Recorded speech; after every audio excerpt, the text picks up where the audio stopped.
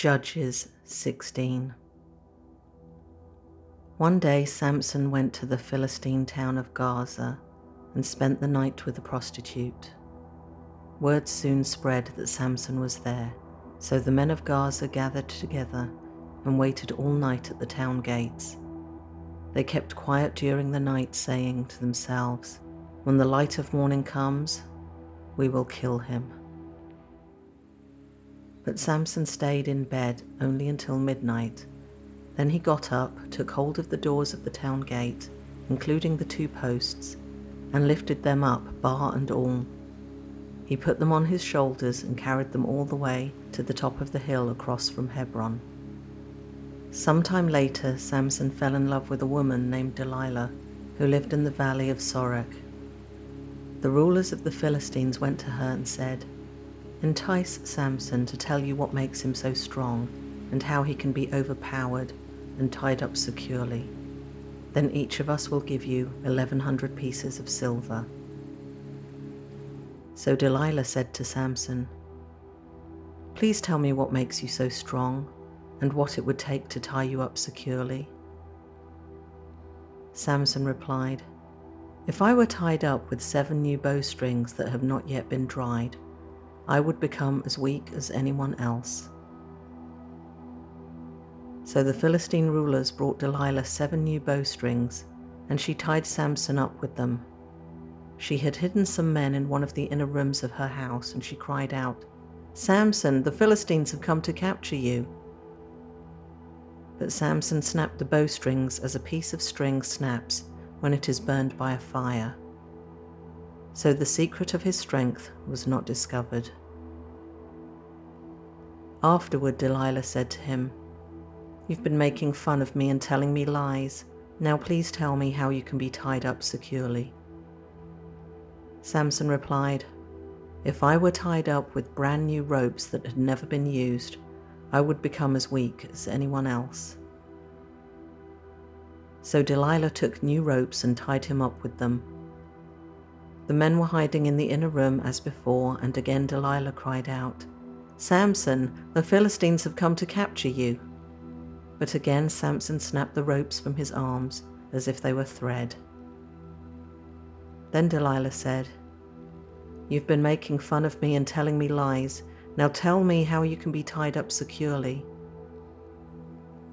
Samson replied, "If you were to weave the 7 braids of my hair into the fabric on your loom and tighten it with the loom shuttle, I would become as weak as anyone else."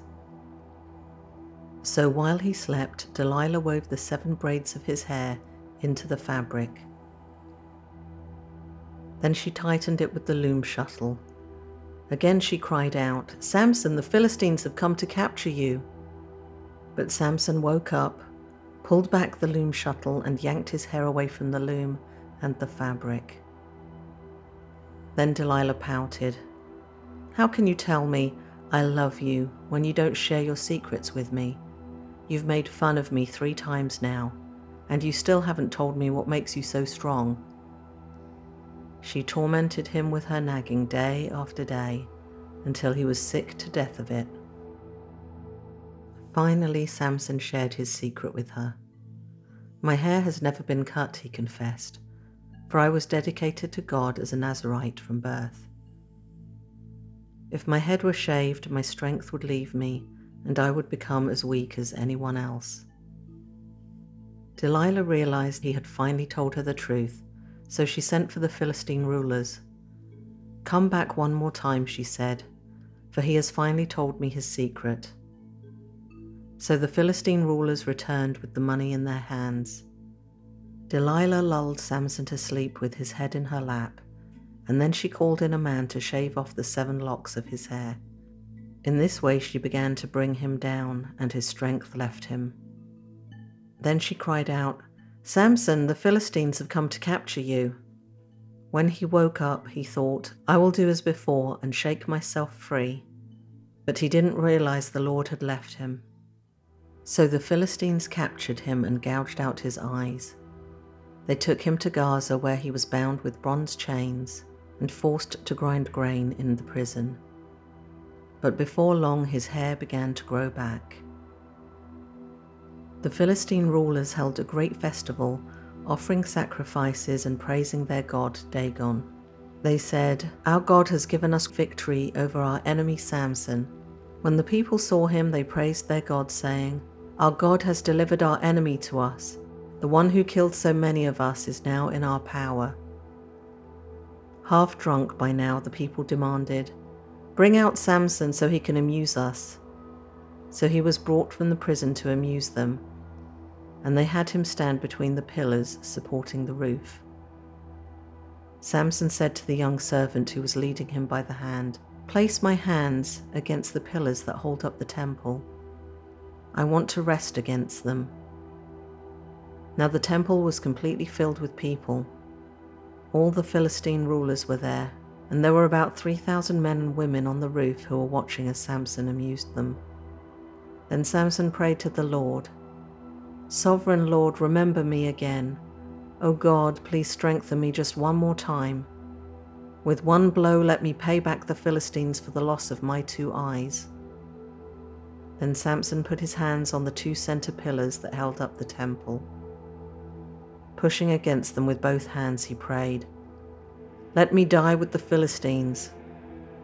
And the temple crashed down on the Philistine rulers and all the people. So he killed more people when he died than he had during his entire lifetime. Later, his brothers and other relatives went down to get his body.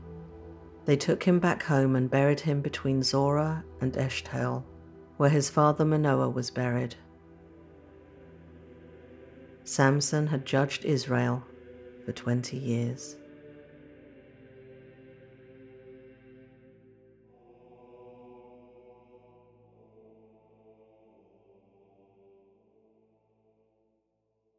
The story of Samson and his impressive strength, his superhuman strength, is probably one of the first stories I can remember from the Bible when I was a child. I had a really nice, big, thick children's illustrated Bible, which I still have, and when I look at the images, they truly are spectacular paintings. The stories just came alive from those images. And I remember vividly just feeling Samson's might when I looked at the pictures that went with the story of him bringing the temple down around him. And so the photo for today's episode, I knew just had to have pillars in it. I mean, come on, you can't think of the Samson story without the pillars, right? So the photo for today is from Brussels, Belgium. So I had a bucket list item, which was to eat Belgian chocolates in Belgium. And so a few years ago, my daughter and I, we were in London and we decided to go and have some Belgian chocolates. So we went on the Eurostar, which is a super cool train that goes underneath the English Channel over to France, and then it keeps on going. And we got off in Belgium. So Brussels, good grief, I hadn't been there for many years, and I was just blown away by the architecture. I'm a bit of an architecture nerd, not that I know all the little details, what period the buildings are from particularly, but I'm always fascinated by the ornate work that went into some of these older buildings. You just think, if we were to try and copy that today, how long would it take and how much would it cost? So we weren't that far actually from the Grand Place, which really has the craziest looking buildings in it. It's one of those UNESCO World Heritage Sites, and as well it should be, because the medieval architecture is something else. You just look at it and whoa, it really is special. So we were walking away from there, and the buildings still looking fabulous. So I thought, you know what? I should be taking pictures. The photo that I'm sharing with you today is me just looking up. I can't even remember what building this was. Somehow I have a feeling it was an art gallery. I just looked straight up at the sky and you can just see all that detail. I really love this photo. I love the symmetry, though there were some clouds on one side, so it's not quite symmetrical, but it's a very interesting image, I think. I just really like it. So I wanted to share it with you because that building had lots of pillars. You don't see them all in this picture, but I just had to share. I hope you enjoyed this episode. Please visit the website ttlm.pictures. All the shows are there. You can share them. If you do, it really helps us get the good news out there into the world. It's difficult on social media to actually get the podcast promoted. Let's just say that the devil doesn't want the good news spread and makes it increasingly difficult. So any help that you can give is appreciated. Well, that's it. So until next time, take care.